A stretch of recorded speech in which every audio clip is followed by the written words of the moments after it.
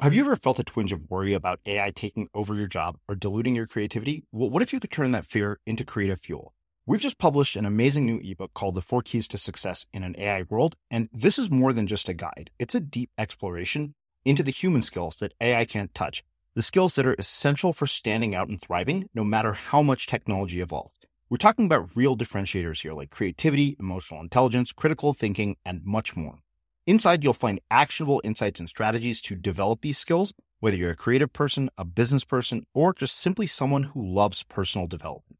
This isn't a story about tech taking over. It's a story of human creativity thriving alongside AI. Picture this, AI as your creative co-pilot, not just as a tool, but a collaborator that enhances your unique human skills. The 4 Keys ebook will show you exactly how to do that and view AI in a new way that empowers you instead of overshadows you. Transform your creative potential today. Head over to unmistakablecreative.com/4keys. Use the number 4, KEYS. That's unmistakablecreative.com/4keys and download your free copy. I think the first creative piece that I ever created, I must have been, 7 or 8 years old. And I wrote a little story on, it was, I don't even know what the program was. It was what they would refer to as a word processing program on an IBM. I think it was an XT computer with like a black and green screen, before it was color screens. And I remember sitting there typing out, it was a little story, and my mom printed it out we had one of those old school dot matrix printers with the printer paper with the holes on the side that used to make horrible noise. And I remember her printing this out, and she kept it for years. I would love to know if she still has it. But I remember creating that. It was a short little story about a cowboy, something, had a horse, and I don't remember what the story was. But I remember creating that and thinking like, I made this thing. And that fascination or that interest in using, as you say, a piece of technology or whatever technology I had around me, be it a keyboard, a music keyboard or a guitar or some sort of recording device. How do I make something with this that is, it doesn't have to have any value. It was just the process of creating, was always something that fascinated me.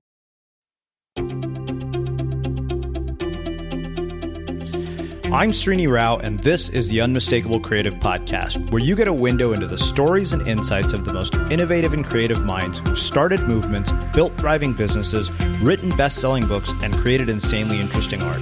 For more, check out our 500-episode archive at unmistakablecreative.com. Ross, welcome to the Unmistakable Creative. Thanks so much for taking the time to join us. Yeah, thank you very much. Thanks for having me. Yeah, it is my pleasure to have you here. I found out about you by way of your publicist, who told me that you had basically made a career out of origami. And about 9 years ago, Simon Sinek once told me my why was that I was obsessed with people who are good at unusual things, which I thought sounded nonsensical at the time. And then when I looked back at all the people we've interviewed, I thought, yeah, that makes a complete sense. And so when I saw your pitch, I thought to myself, yep, this is somebody who's very good at something very unusual and made a career out of it. But before we get into all of that, I wanted to start by asking you, where were you born and raised, and what impact did that end up having on what you've ended up doing with your life and your career? Two very separate answers, I think, there. But I'm from South Africa. I was born in South Africa. Grew up in Johannesburg, which is sort of one of the biggest cities in South Africa itself. And in 2010, I studied, did a whole bunch of things up in Johannesburg. And 2010, I moved down to Cape Town, and that's where I live at the moment. And I guess growing up, I was, just a dude doing his thing and trying to work out who he is. And origami rocked up. It just kind of arrived randomly. I'd love to say that I had this, this idea to, one day become this paper artist or whatever. It's like, no, I've done so many things in my life. It was just a piece of paper that I had in front of me. My brother asked me to learn how to fold an origami crane, which is like the sort of standard, origami piece that people learn when they're starting out. I did that in 2002 and just haven't really stopped since. There are a couple of things I wonder about, particularly being raised in South Africa, because I think I've had one or two South African guests, and I'm not sure how old you are, but I'm curious if you grew up post or pre-apartheid.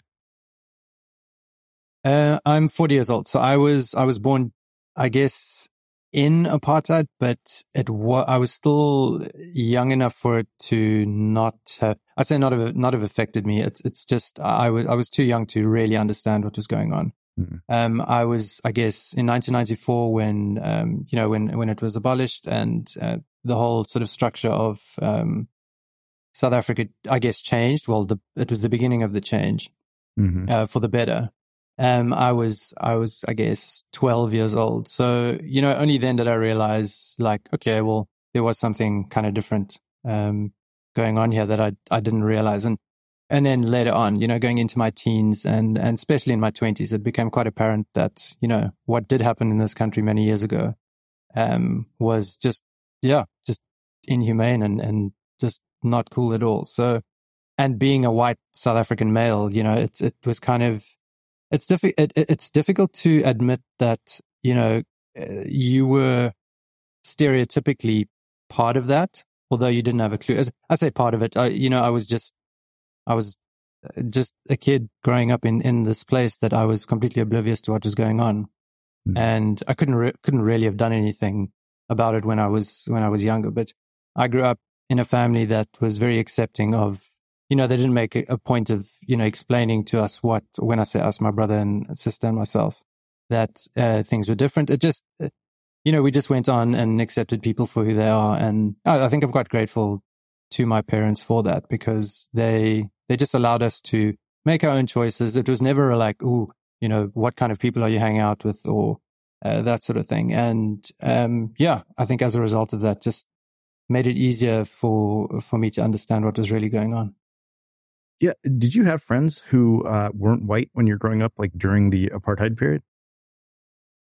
I'll tell you a very interesting story. So there's a very famous, a big sport in this country is rugby, mm-hmm. which is, I guess, like your American football. And the very first person of color, I'll never forget this day. I was going into grade, what was that? It was 94, I guess grade 6.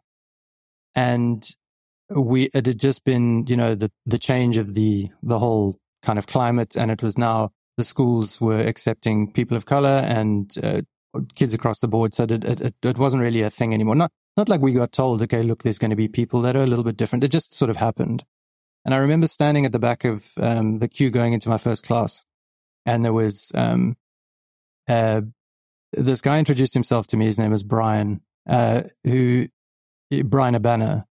And Brian Abana was a colored guy from one of the sort of suburbs in Johannesburg. And he was the first friend I made that was part of that whole, I guess, me making friends with someone that wasn't a white person.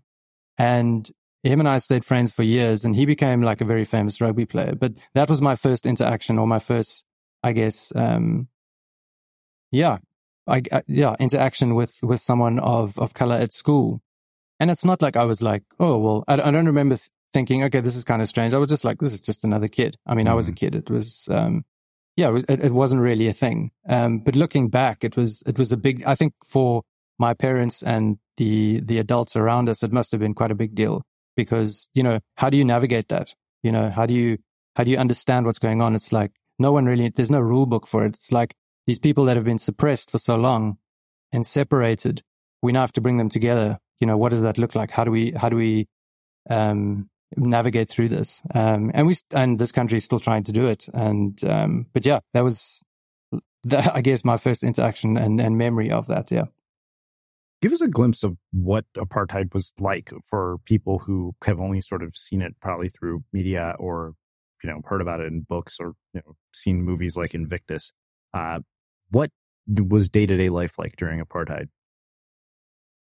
For me, like I said, I was very young. I can't say I really remember. I mean, I only know from the media, again, from what we've been shown, and stories I've heard, and just the way, I guess, the way people react, because it wasn't this like change in, okay, well, we are now all supposed to integrate, and, you have all these, I mean, we are referred to as the Rainbow Nation. So we have multiple, I think we have 11 official languages.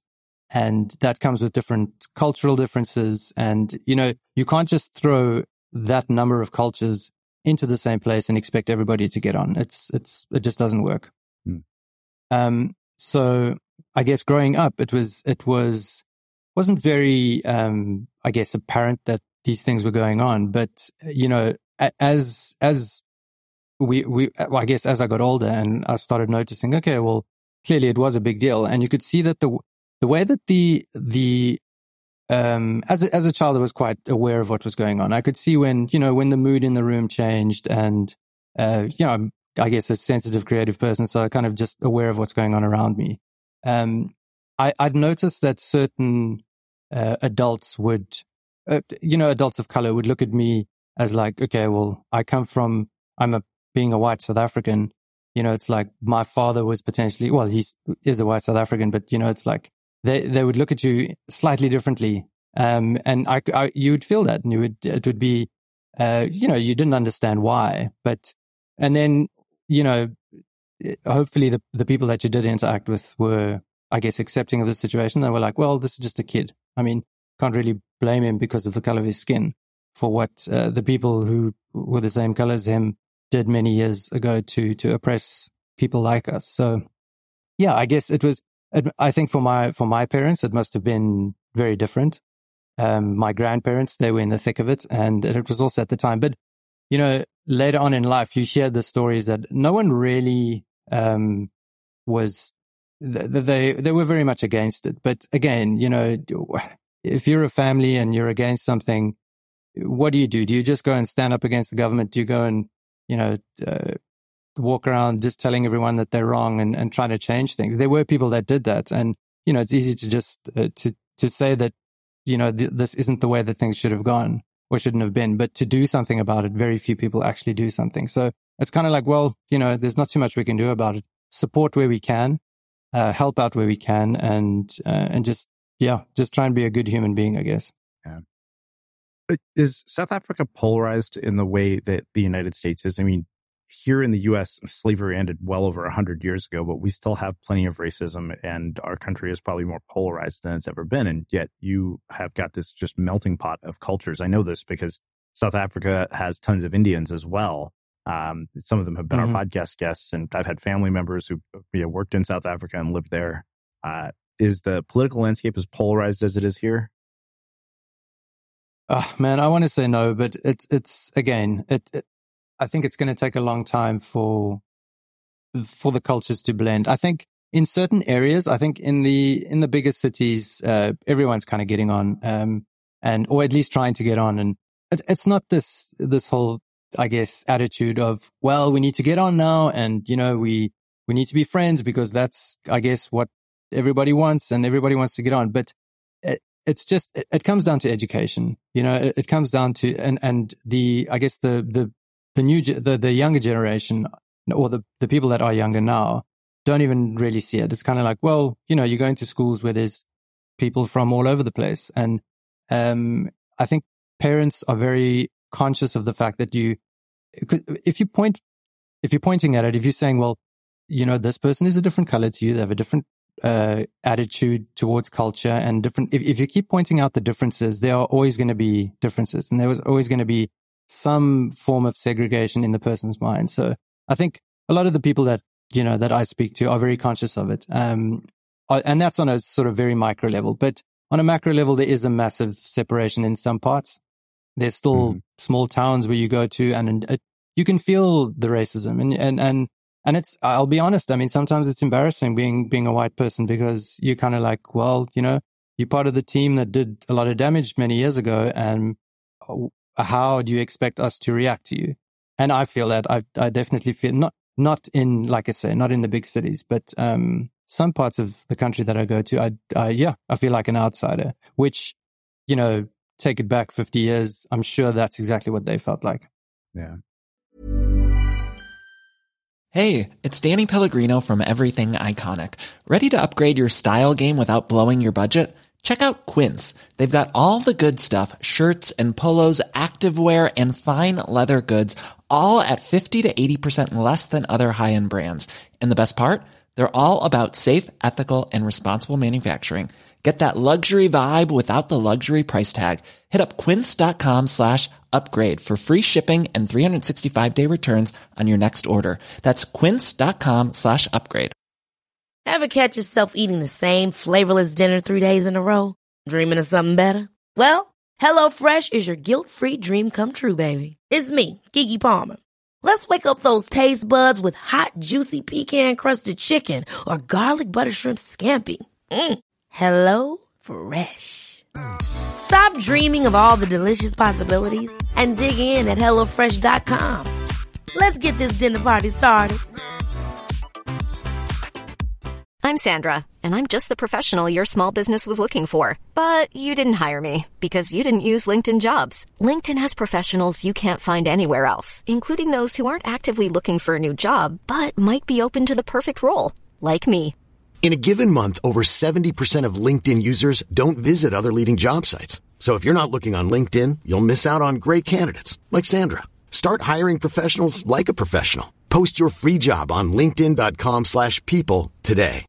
Hi, I'm Daniel, founder of Pretty Litter. Cats and cat owners deserve better than any old-fashioned litter. That's why I teamed up with scientists and veterinarians to create Pretty Litter. Its innovative crystal formula has superior odor control and weighs up to 80% less than clay litter. Pretty Litter even monitors health by changing colors to help detect early signs of potential illness. It's the world's smartest kitty litter. Go to prettylitter.com and use code ACAST for 20% off your first order and a free cat toy. Terms and conditions apply. See site for details. Quality sleep is essential. That's why the Sleep Number Smart Bed is designed for your ever-evolving sleep needs. Need a bed that's firmer or softer on either side? Helps you sleep at a comfortable temperature? Sleep Number Smart Beds let you individualize your comfort, so you sleep better together. J.D. Power ranks Sleep Number number 1 in customer satisfaction with mattresses purchased in-store. And now, save 50% on the Sleep Number Limited Edition Smart Bed for a limited time. For J.D. Power 2023 award information, visit jdpower.com/awards. Only at a Sleep Number store or sleepnumber.com. As creators, we're always on the move. Whether it's a live podcast event, a pop-up shop, or a workshop, we're constantly interacting with community, and that's where Tap to Pay on iPhone and Stripe comes in. Imagine this. You're at a live event, a listener loves your merch, or a participant wants to sign up for your course on the spot. With Tap to Pay on iPhone and Stripe, you can accept their payments right there and then, right from your iPhone, so there's no extra hardware or no delays. Total game changer. It's not just for creators. Any business owner can do this. It's about making transactions smoother and much more personal, growing your business in your way. We've been using Stripe for our products and courses for a long time, and now with Tap to Pay on iPhone, you can take your business to the next level too. So visit stripe.com/tapiphone to learn more. Remember, folks, with Tap to Pay on iPhone and Stripe, your business is always at your fingertips. Well, speaking of education, what was the narrative around your household about making your way in the world? Because I don't think origami artist is on the list of potential career paths for probably anybody. Right at the bottom of the list. Oh man, I'm still trying to work out how it all happened, but I don't think I didn't do very well at school. I think I had some form of ADHD or concentration issues, or I don't know. I wasn't really diagnosed with it, but everything that everyone else was doing and everything that everyone else thought they were supposed to be doing and were doing, I couldn't understand, and I couldn't, just blend in. I was a different kid. I was always telling weird jokes, and I had a computer in front of me since I was a sort of 6 or 7 years old. So that I found, I guess, some sort of comfort in that, because I was just feeding the computer information and I was getting, what I wanted back from it. But dealing with people, it was kind of different. But growing up, my parents just always, I guess, if I was into, making music, which I loved, I played guitar for many years, or sitting in front of the computer for hours at a time, or whatever, anything that I was interested in. My parents always supported it, and there was no, until the one day I wanted to go to film school. that was I think my dad comes from a conservative background. He's a very smart man, and but very structured in his approach to life. And I remember I wanted to go to film school. I just finished school. I flunked my first year of university or college, I think, is what they call it in the States. And I was like, I don't know what I'm doing. I was studying business management. And so I was just I just did it because, I was told this is what you do after school, after high school. And I've met a friend who showed me a whole bunch of these cool movies and films. And I had, I'd been messing around with creating content way before content was a thing, making little animations in a flip book or writing little songs or just random stuff. And most of it was centered around the computer. So whatever I could do with a computer, I would try and make things with it. And I thought film school would be a good idea. So that was the only time I really, challenged my father. I said, look, Dad, I want to go study film. And this was in, 2002. And that was before, the internet had just become like a popular thing, before Facebook, before content creation was everything, before, the film industry, which in South Africa at the moment is a big deal. There's a lot of people coming out here to film. So it was just at the beginning of it.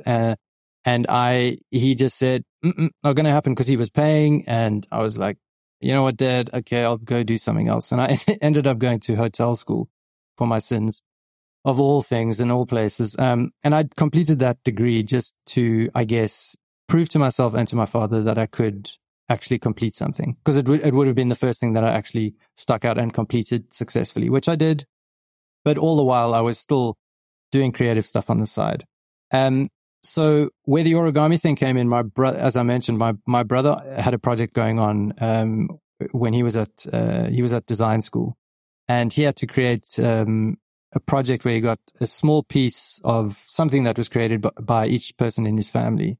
And he asked me to learn how to fold an origami crane, of all things. I have no idea why he asked me to do it. He's like, just fold a paper bird. So I think I found instructions in a book, and folded that. And I just, for some reason, just did not stop. Whenever I had a square piece of paper in front of me or a beer bottle label, that was my thing. I used to drink, if I had a beer in front of me, I'd tear the label off, tear it into a square, and fold a little origami paper crane. And yeah, that's kind of where the fascination started. But going forward, it took a long time before it actually started becoming something that I knew I had an aptitude for and I knew I was interested in. Yeah. That instinct to create, you mentioned that, when you had a computer, your sort of instinct was, what can I make with this? And that's funny, because you and I share that. Like, anytime I see new technology, my first thought is, what can I make using this?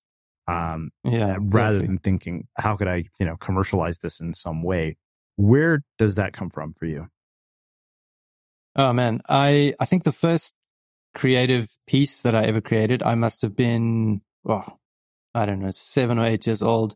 And I wrote a little story on, it was, I don't even know what the program was. It was what they would refer to as a word processing program on an IBM. I think it was an XT computer with like a black and green screen, before it was color screens. And I remember sitting there typing out, it was a little story, and my mom printed it out on, we had one of those old school dot matrix printers with the printer paper with the holes on the side that used to make horrible noise. And I remember her printing this out, and she kept it for years. I would love to know if she still has it. But I remember creating that. It was a short little story about a cowboy, something, had a horse, and I don't remember what the story was. But I remember creating that and thinking, like, I made this thing. And that fascination or that interest in using, as you say, a piece of technology or whatever technology I had around me, be it a keyboard, a music keyboard or a guitar or some sort of recording device. How do I make something with this that is, it doesn't have to have any value. It was just the process of creating, was always something that fascinated me. And I've just been doing that since. Well, talk to me about origami in particular, because it's such a, unusual art form. Like I said, that's what intrigued me. I thought, okay, here's somebody who's good at something, somewhat unusual. I would have never imagined somebody could make a career out of it, but it just seems like the process of making origami things is something very detailed. There's something about it that seems almost meditative. Describe that process to me. Like, you have this piece of paper and then you turn it into something. Obviously, the crane, I think, is the first thing that any of us sees. I think the only thing I ever managed to successfully make was a cube. Hey, that's pretty advanced, actually. I guess a paper jet is where a lot of people start, and you don't really consider that origami, but essentially it is. It's ori means to fold, and gami or kami comes from the Japanese word, which means paper. And essentially it is taking a piece of paper, generally a square sheet. Usually the size doesn't matter, but generally origami sheets are, I guess, 15 by 15 centimeters. I guess like 6 by 6 inch. And just using folds, no glue, no scissors. Although some people do use scissors, but that's a completely different art form. Essentially, using the folding techniques, different techniques that you can apply and learn, which can be applied to, many other things, anything that can fold, essentially.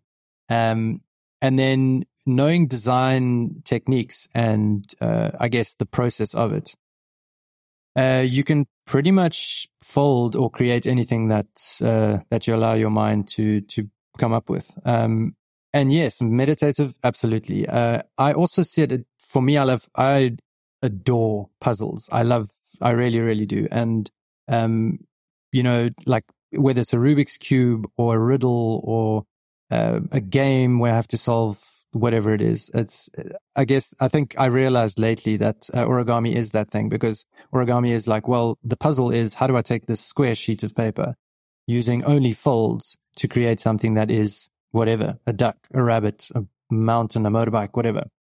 And that, I think, is in that process there's something very special for me. And I think, you could probably ask any artist, it's the same thing. They have a pencil and a piece of paper, and once you lock into that flow state, you just release and it just all comes out. Having said that, though, origami design, I think what the favor I did myself was, because I was so interested in it. And again, I never really thought, okay, cool, I want to become this origami artist. I mean, even when I say it now, it's kind of weird, but I think I knew that if I wanted to do this more regularly, because it made me feel good and I really enjoyed it. And I think I had, an understanding of it. I had to learn how to design origami figures. Now, folding origami, seeing a tutorial online or finding something in a book and folding that, whatever it is, some design that somebody else has come up with, and designing your own origami, those are two completely separate avenues. That it moves essentially from, I guess, an art form into something a bit more into an engineering or technical space. And me being the technical, I guess, having the technical mind that I do, being able to code, working with a computer for as long as I have been, and solving puzzles, I think that was just the right combination of like, well, origami is just a manifestation of all that, which is, creatively coming up with an idea. Cool, I want to create a paper donkey or paper dragon. Here's the limitation. So there's the puzzle, which you have a piece of paper and you can only use these techniques, which is folding, and see how close you get. And there's different techniques. I learned many different design techniques from origami artists around the world. There's a very famous origami artist who's actually a Swiss South African guy who I met right at the beginning of my origami journey. And that to me that was some divine intervention that happened there. I just happened to meet him. I stayed in touch with him. He taught me everything he knew. And at the time, he was like the rock star origami artist, a guy named Sipho Mabona.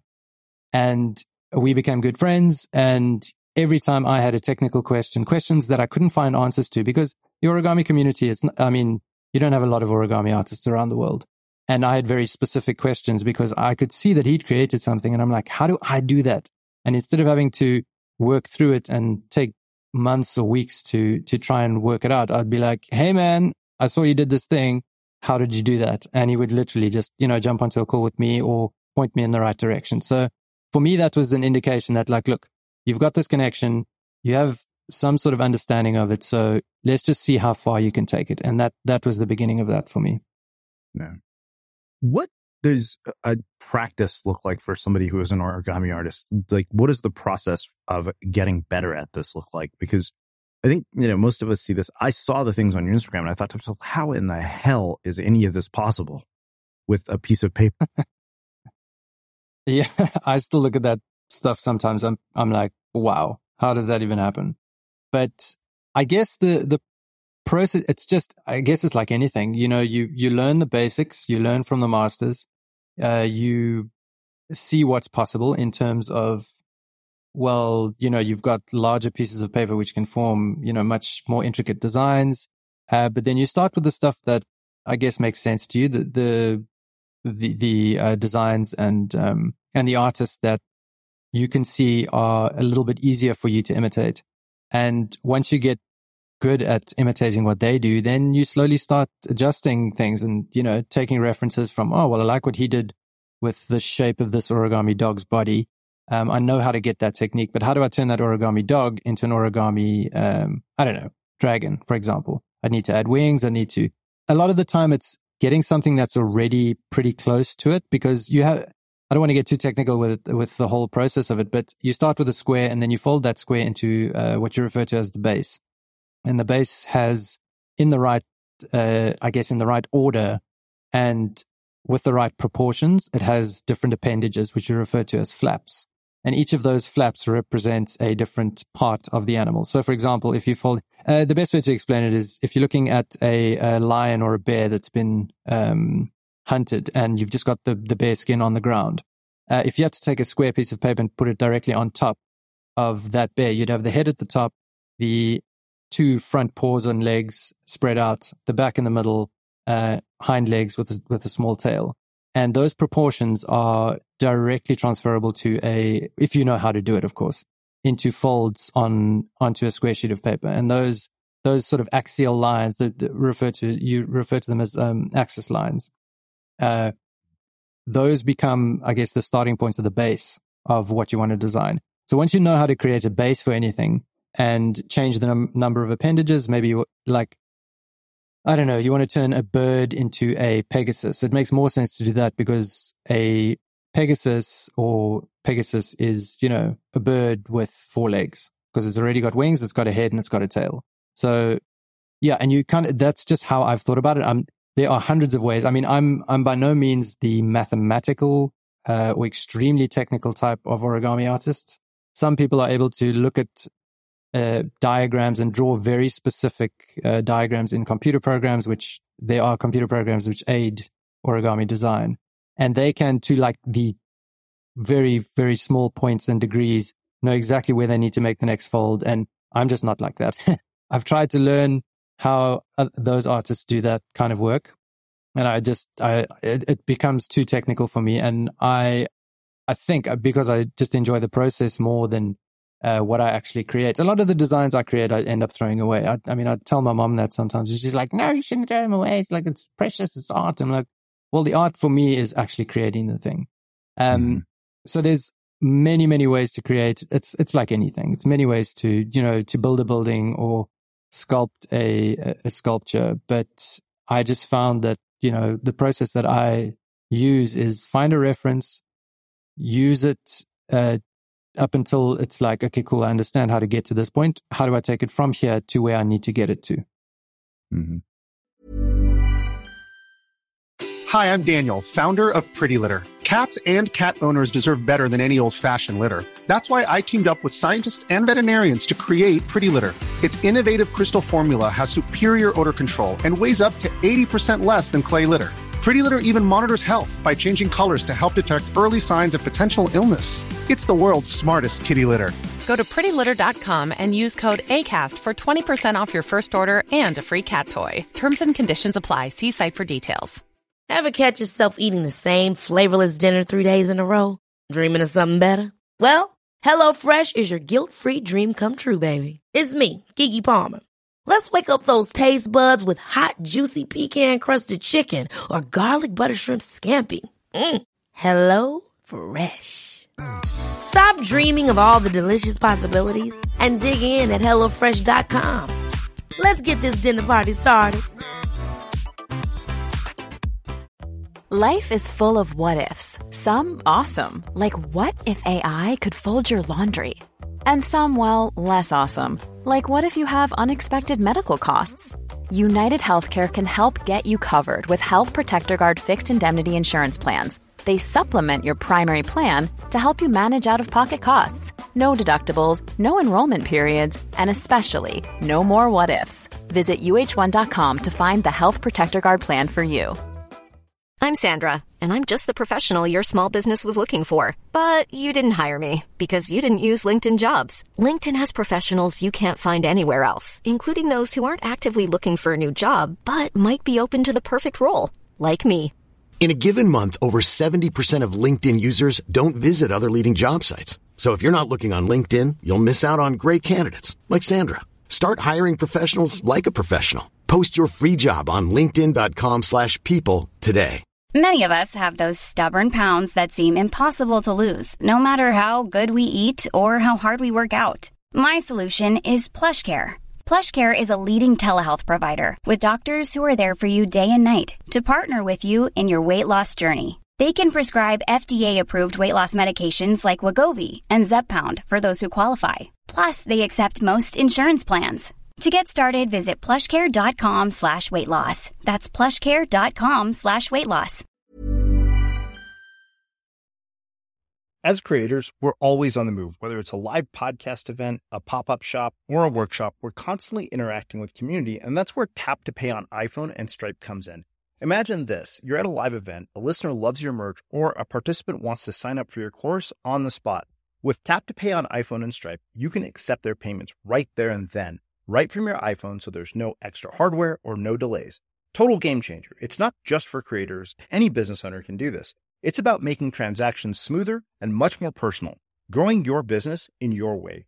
We've been using Stripe for our products and courses for a long time, and now with Tap to Pay on iPhone, you can take your business to the next level too. So visit stripe.com/tapiphone to learn more. Remember, folks, with Tap to Pay on iPhone and Stripe, your business is always at your fingertips. So even when you do things as complex as making an origami Hummer, is that all done with just one piece of paper?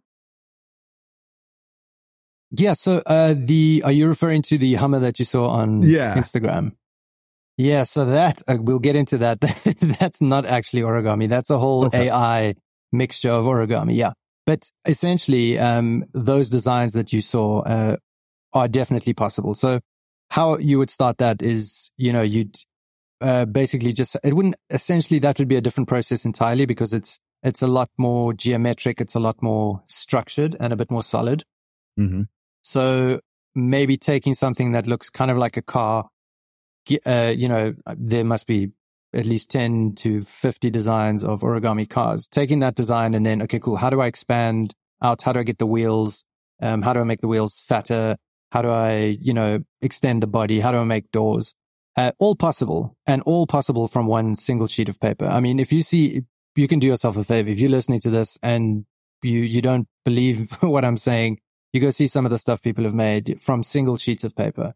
It's still, I see some of it and it blows my mind because I know that it's possible because I've done things like that, but I still sometimes look at the designs and I'm like, how is this possible? Yes, it maybe has taken, 6 months of design and that particular fold took 60 hours to fold. But the fact that it's just one piece of paper, is still to me is pretty mind blowing.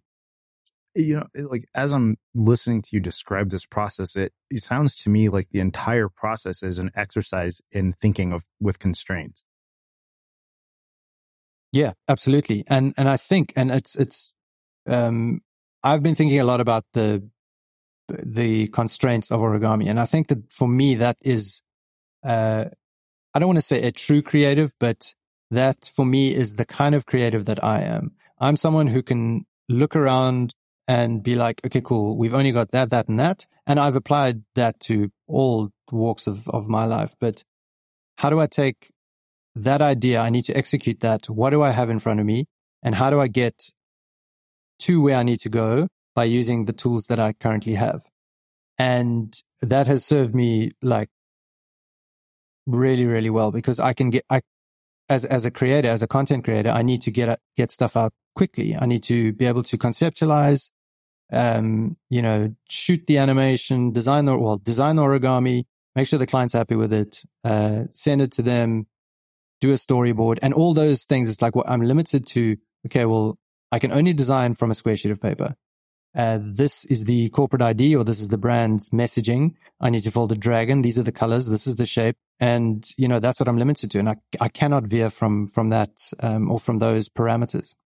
And Origami is very much exactly that, because you start with one single square sheet of paper. You can use multiple sheets. I mean, there are people that do use multiple sheets, and it becomes like a modular origami thing, which that I guess becomes a bit more, you can get a bit more detail with that.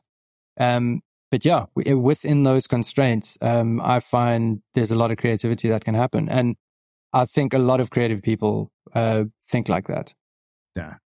I think there is something beautiful about having constraints around whatever you're doing, because then you kind of, are forced to work within them. And I think that forces you to think in different ways. So I wonder, how has this idea of thinking constraints impacted your thinking in other parts of your life, like when it comes to your business, when it comes to, the work you do and everything else? Yeah. So I think that knowing that I've been able to, it took me a while to realize, okay, cool. I can do this thing that not too many other people can do. And then I started thinking about what I didn't allow myself. One of the things I didn't allow myself to do was doubt myself. I just felt, okay, cool. Well, I'm going to try and attempt to do this thing. I'm not going to let what other people think or what other people tell me. I'm just going to create something and put it out there. And in doing that whole process of creating, putting it out there, getting feedback, that feedback loop was something that just became very valuable, because especially with creating content that you're putting out online, I mean, you're only as good, I say that in inverted commas, as your last post. People only remember you for the last post you created. But for me, and that became a big deal. It was like, I need to create the next thing that's going to make an impact or go viral or whatever the case is. But as soon as I dialed back and I was just like, look, let me just focus on what I'm trying to do here, and just get the thing out, and then I can move on to the next thing. And in doing that, and also, being a developer, I used to be a computer programmer. I used to work in advertising for many years, building websites and apps. And within the constraints of, you've got this amount of time, these are the tools you have, you've got to get that website up by that day. And this is what you need to do, and it needs to happen. So, getting forced into that situation, which I hated, it really did help me a lot, because it taught me, okay, cool. Well, these are the constraints. These are the things that you can and can't do. You don't have a lot of time. The client is breathing down the project manager's neck. So you need to get this shit done as soon as possible. And learning to do that sort of stuff quickly and move on to the next thing, I think just helped with learning new software, connecting with people, understanding who I am as a person. So, and if you can take it all the way back to me understanding how to fold a square sheet of paper into a duck or a rabbit, I guess I've just learned how to do things quickly and as efficiently as possible. And, the next iteration of what I'm going to create, I know I can do better, because I'm just in that state. Perfection to me does not exist. It's like done is always better than perfect. Put it out there, get the feedback. If it's bad, do better next time. If it's good, move on to the next thing. So yeah, I guess that's just my process. And knowing that about myself and knowing how to use that as a methodology, I feel I can learn things a lot quicker, and I get things done a lot quicker as well. Let's talk about AI, because I think that, that was one thing that caught my attention when I looked at your Instagram feed, was your sort of use of AI to aid you in Origami, which, I would have never made the connection between those two things. And it's funny because I'm right now working on an ebook titled The Artificially Intelligent Creative, which is all about how AI can enhance our creative process. And it's been really kind of an interesting exploration of all the things that are possible. I think to me, the thing amazing. that is just beyond brilliant is the fact that your technical knowledge is ceasing to be a limitation, and your ability to express yourself creatively. Yeah, exactly. And I think that for someone who, I clearly you think similarly to me in that regard. It's kind of like you've got these new tools, and it's just fun to create and make and see where it goes. And I think you have to be quite childlike in your approach, because you're kind of like, wow, it's new, it's fun, let's just play with it, let's just see what happens, because no one really knows what it is. Even the creators of these tools, they're creating this stuff and these monster, I guess, ways and methods of creating things so quickly.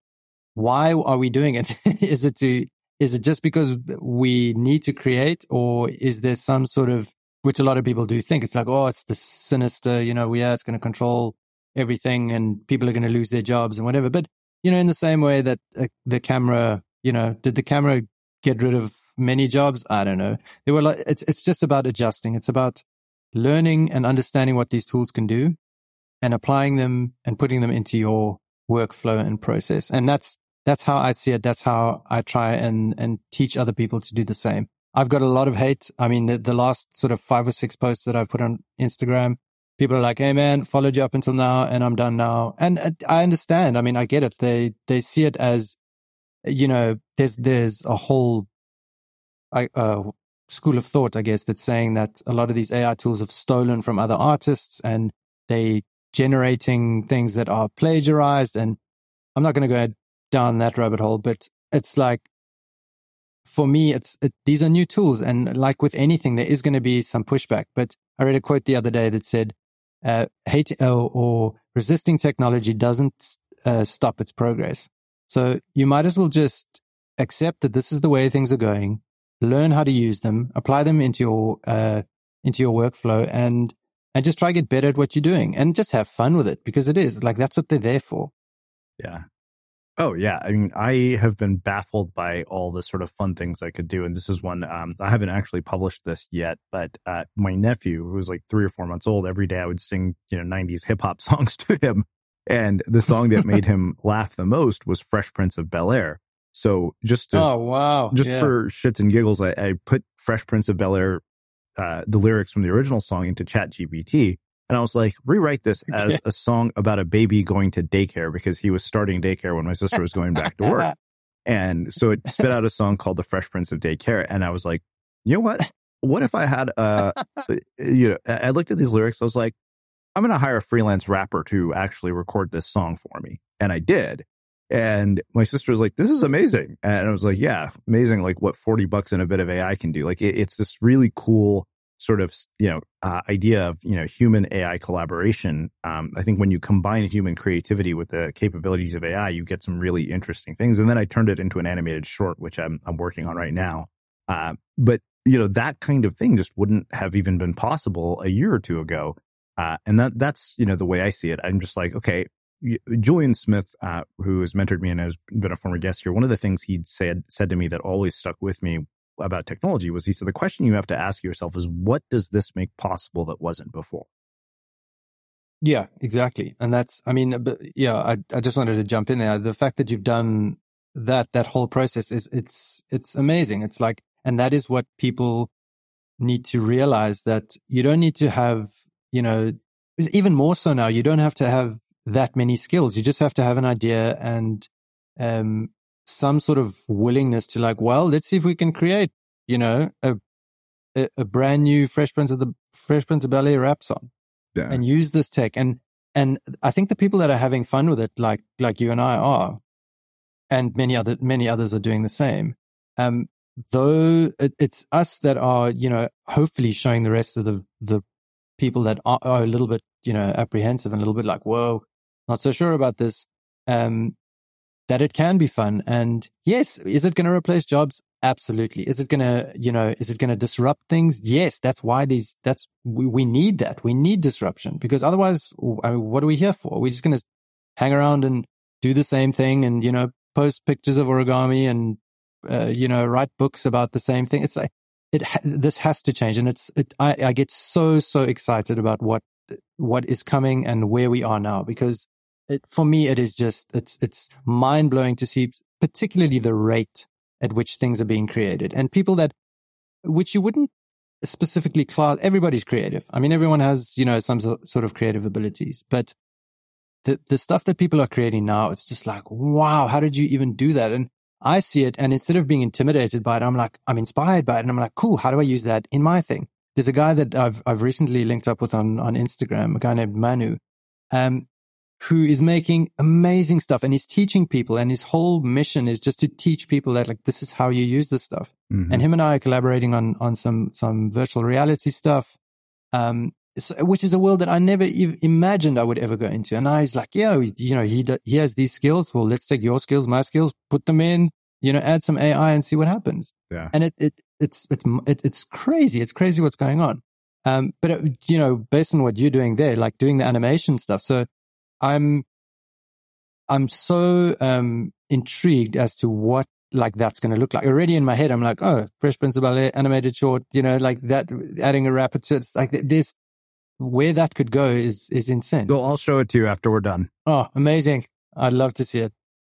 Yeah, I mean, that's one thing that caught my attention, because I know that these are some of your latest posts. Like, how have you been using it in your own process? I saw that you had done that time-lapse video where you converted, videos into images, still images, and then you're using Stable Diffusion. Then you turned it into a time-lapse animation. Mm-hmm. Yeah. So again, I think because it's still quite new, and the general public is, it's all about ChatGPT at the moment. So all these other tools, which are, voice synthesizers and music makers and text to image generators and video to video generators, it's still very new and fresh for people. So what I'm trying to do is just see how I can apply it to what I've already done, being origami and stop frame animation. And how do I create something a little bit different, and how do I speed that process up? And for me, it's just idea generation is just, it happens in 1/10 of the time that I would usually take. Storyboarding, like if I need to send an animation idea or a concept to a client, we'll chat over email. Cool. So the piece of paper is going to slide in here, and then this is going to happen. I actually posted something about it on Instagram. It's like, this is how I would do story of an origami fox, and he's traveling through. I found something on ChatGPT, told a little story, and I was able to put a storyboard together in under an hour, which is unheard of. I mean, I would need to, firstly, you need to learn how to use Photoshop. You need to learn how to cut out images, very basic things. Yeah. But that takes time. So if you don't have those skills, you don't need them now. If you have the idea, you just pretty much type, okay, cool. So if we have 10 frames or 10 keyframes, which are the main frames in an animation, it goes from frame 1, which is a blank frame of a forest. The next frame, a little fox walks in. You can use DALL-E or any text image generator and just type in a vector fox walking in from the left into the screen, in the style of, and be it a vector style or, without trying to plagiarize artists, you could choose Salvador Dali or, Picasso or whatever. Yeah. For me, because my art is quite geometric, I just have to put in the style of geometry or some sort of vector based imagery, and without having to know very many tools, you can create something that is able to hand over to a client or hand over to anybody that you're now trying to explain an idea. For whatever. It can be an explainer video. It can be a pitch for an animated series, anything. And you can get that down in under an hour and send it to somebody. And it's like, okay, well, we like the way that this goes. Can you change this? Can you do that? And then you're done. And usually that process would be weeks sometimes. So for me, that's how I'm using it. And going forward, I'm just trying to show people as much as possible how you can use these tools, because people are scared. I'm speaking to a lot of people that go, oh man, you feeding the enemy. You're teaching this machine how to do all this shit and it's going to eat us up. I'm like, you need to relax. You need to just learn how to use it and try and move forward with your life. Yeah. No, I have turned podcast transcripts into comic strips using these tools. I think the key observation, that you made was using these tools and applying them to the things that you're already doing. Is really where what it comes down to. I think people don't realize, because to your point, like ultimately the most valuable thing any creator does is spend time creating. But for the final product, there's almost always all this ancillary work that needs to get done. Like writing a book is a perfect example of this, right? Like you need editing, you need proofreading, but really what counts is the writing. And this really frees you up to focus on the thing that produces the most value, which is the writing. Exactly. and people just don't, for some reason, they don't get it. It's, I don't know. Look, like I said, there's going to be resistance. There's always going to be resistance, but the sooner be it a creative person, or even if you're a lawyer or a mathematician or a coder. I mean, I've written pieces of code. I literally created a web page, which was into ChatGPT. I just wanted to see how quickly it could generate something that in my previous life, I know would have taken me a good part of half a day. I wanted to see, cool, how quick can this generate? It's like, cool, create a web page, which is a single page website with a home, about, contact section, and with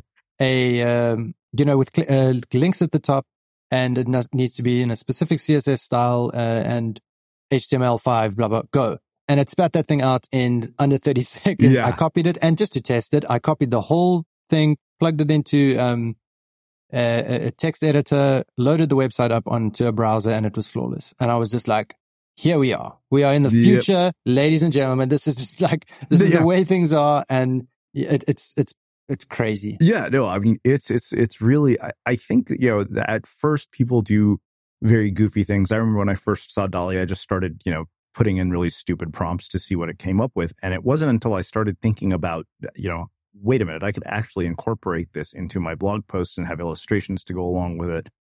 With my articles, that's when everything changed, when I started to actually see practical uses for it. And more and more, I just started documenting each of my practical use cases. And even, this book, The Artificially Intelligent Creative, I literally was using my note-taking app Mem, which has an AI feature called Smart Write and Edit. And just, as an experiment, I was like, write a synopsis for a book called The Artificially Intelligent Creative. And it did. And I just had that note sitting there in my, notes for probably a good 3 weeks. Then one afternoon, I opened up the note and I was like, write a table of contents for this book. And I think that was about a week and a half ago, and I'm almost finished writing the entire book. Oh, man. Because I had so many notes on AI that I had taken, and, it uses my own notes, so it doesn't sound like something that was written by a machine. Yeah, exactly. As a matter of interest, what is, or who is that book aimed at? I mean, is this just something that you want to get out there, or do you have a specific audience that you're trying to, I guess? Well, I think that what I want to aim for really is creatives who want to use AI to enhance their creative process and to create things they couldn't before, because, like, for example, as a podcaster, I've created probably 1,000 episodes, and the ability to repurpose that content at scale in different formats, I think was what really was the big appeal to me, because I thought, wait a minute, I can take all these and I can create animations. I can create, comic strips, because, we did an animated series about 5 years back with Soul Pancake, Rainn Wilson's company.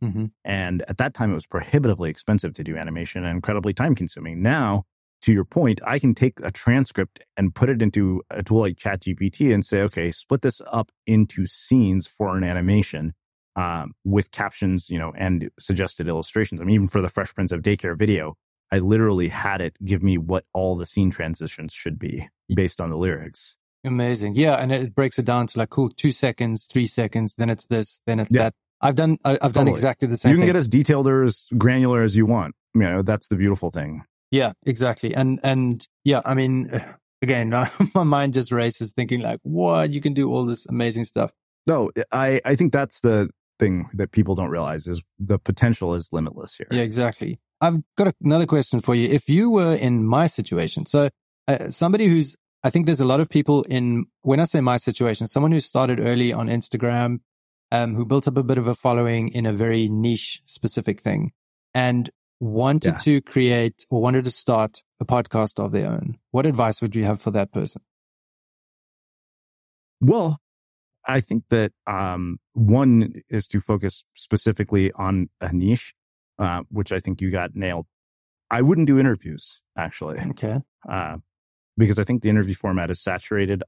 And I think if you were going to do interviews, I would bring a different spin to it. Like, I've always wanted to do an interview style show, and I've mentioned this before, where instead of interviewing the person, I would tell a person's story by interviewing people they knew. That's a great idea.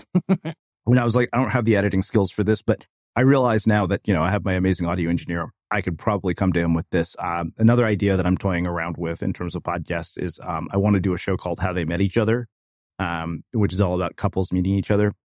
And I already have a pilot kind of scripted and ready to go, which we might drop in a couple of weeks just as a test run. Because starting another podcast was never high on my list of priorities, but that was one podcast that I was like, you know what, this would actually be a lot of fun. Yeah, sounds amazing. It sounds fun. Yeah, I think I would go away from the standard formats that you see, and try to bring something very unusual to it, like just a different spin on anything out there. Yeah, that's some good advice. Yeah, I just think, I was just thinking you could literally do an ebook or something, like use all the AI tools available, tell a little story on how to teach, I guess creatives or content creators on how to start a podcast. Anyway, it's just me throwing ideas around, but I really wanted to ask you that question. And that was the fact that you said, don't just do interviews, because you're right. You do get valuable information from people and you do hear their story, but you can listen to, one or two podcasts of somebody. I think I've listened to like Jamie Foxx being interviewed on more than one platform. The story is the same. Not taking anything away from him. His story is amazing, but it's kind of like, it gets old. And that's why shows like Hot Ones, or although that's not a podcast, or even the Joe Rogan show, like they really get into the nitty gritty, although that's a very long format. But where there is something else going on and you don't really have the specific, like, okay, so how do you get inspired, or what was your process? Like that definitely comes up. So yeah, that was just a very specific question I had. But yeah, it's interesting. I mean, at the end of the day, I think that this is the thing that a lot of people miss is I've said this before, that audio is an entertainment medium first and an education medium second. And people miss that, which is why you can't just take, 10 tips on how to grow your Facebook following. That would be a mind-numbing podcast. Yeah, exactly. Exactly. And I mean, the number of PDFs and links on how to do all that are a dime a dozen. But also, like speaking about just the industry that you're in, like being a podcast is entertainment first and then education. I've recently come to realize that I thought, I was an artist. I thought I was this person creating stuff and, I'm an artist. I'm a creative and doing the thing, but I've realized I'm in entertainment. I create little videos that I want people to sit and watch over and over again so that they feel something, so that they may be educated in some way. I mean, with the AI stuff, that's what I've been doing. And I think once you realize what industry you're in, because a lot of people, I heard this a while ago, a lot of people don't know what industry they're in, and they don't really understand that, oh yes, okay, I'm a designer, but you actually are an educator, or, you're an author, but you're actually a researcher, whatever the case is. And I think and I think that just takes a lot of time to be in doing whatever it is you're doing to come to that realization. And now recently for me, I'm like, oh, okay, I'm in entertainment. And all the way back to the beginning of what I said, where I wanted to go to film school, I'm kind of like, I've been making films because I know what a movie or a film or a short or episode of The Simpsons does to me. I want to be able to do that for other people. And I think I have been trying to do that in a short 15 to 30 second animation using paper and stop motion animation with sound and adding a bit of humor to it. So yeah, I thought I'd share that because I don't think people realize that they are in a specific industry. They think they're doing one thing, but when you realize, hang on, this is actually what I'm doing, it becomes a lot easier for you to focus and also understand that, this is coming from you, and like, that's the only way, as far as I'm concerned, unless you're chasing the buck, which a lot of us are doing, but it's the only way, or one of the sure ways. Hi, I'm Daniel, founder of Pretty Litter. Did you know cats tend to hide symptoms of sickness and pain? I learned this the hard way after losing my cat, Gingy. So I created Pretty Litter, a health monitoring litter that helps detect early signs of illness by changing colors, saving you money and potentially your cat's life. Pretty Litter is veterinarian developed, and it's the easiest way to keep tabs on your fur baby's health right at home. Go to prettylitter.com and use code ACAST for 20% off your first order and a free cat toy. Terms and conditions apply. See site for details. Ever catch yourself eating the same flavorless dinner 3 days in a row? Dreaming of something better? Well, HelloFresh is your guilt-free dream come true, baby. It's me, Keke Palmer. Let's wake up those taste buds with hot, juicy pecan-crusted chicken or garlic butter shrimp scampi. Hello Fresh. Stop dreaming of all the delicious possibilities and dig in at HelloFresh.com. Let's get this dinner party started. When you drive a vehicle so reliable it's backed by a 10-year, 100,000-mile limited warranty, you stop thinking about what you can't do and start doing what you never thought possible. Visit your local Kia dealer today to see what you're capable of in a vehicle that inspires confidence around every corner. Kia, movement that inspires. Call 800-333-4KIA for details. Always drive safely. Limited inventory available. Warranties include 10-year 100,000-mile powertrain and 5-year 60,000-mile basic. Warranties are limited. See retailer for details. Of continuing with whatever it is you're doing and staying inspired and staying creative is knowing what you're actually doing. Amazing. Well, this has been fascinating. I have one final question for you, which is how we finish all of our interviews at the Unmistakable Creative. What do you think it is that makes somebody or something unmistakable? I did think about this. To me, it's someone that's taken the time to attempt to create something that is unique. And unique doesn't necessarily mean good or bad. It just means they have tried to create something that is different. They've looked at everything around them and they're like, you know what, I'm just going to go and try and do this thing. Even if the public says, listen, that was absolutely horrible. Some people are going to like it. Some people are not. So it's, for me, creating something unique. When I see something unique, even if it's weird, I get sent, we all get sent posts all the time about like, why is this person doing it? But if it makes you feel something or it makes you think a little bit, then it's unmistakably like that person that has taken the time and effort to create that thing. And for me, that's pretty much what it is. Amazing. Well, I can't thank you enough for taking the time to join us and share your story and your wisdom with our listeners. Where can people find out more about you, your work, and everything that you're up to? Cool. Thank you, man. I really appreciate you having me on. So my name is Ross Symons, and you can find me on Instagram. My Instagram handle is @whiteonrice. That's the brand that I have, white_on_rice. white-onrice.com. I respond to all my messages, my DMs, as many messages as possible. So if you want to chat, if you want to talk creativity, AI, origami, or anything, just hit me up. Amazing. And for everybody listening, we will wrap the show with that. Have you ever felt a twinge of worry about AI taking over your job or diluting your creativity? Well, what if you could turn that fear into creative fuel? We've just published an amazing new ebook called The 4 Keys to Success in an AI World, and this is more than just a guide. It's a deep exploration into the human skills that AI can't touch, the skills that are essential for standing out and thriving, no matter how much technology evolves. We're talking about real differentiators here, like creativity, emotional intelligence, critical thinking, and much more. Inside, you'll find actionable insights and strategies to develop these skills, whether you're a creative person, a business person, or just simply someone who loves personal development. This isn't a story about tech taking over. It's a story of human creativity thriving alongside AI. Picture this, AI as your creative co-pilot, not just as a tool, but a collaborator that enhances your unique human skills. The 4 Keys ebook will show you exactly how to do that and view AI in a new way that empowers you instead of overshadows you. Transform your creative potential today.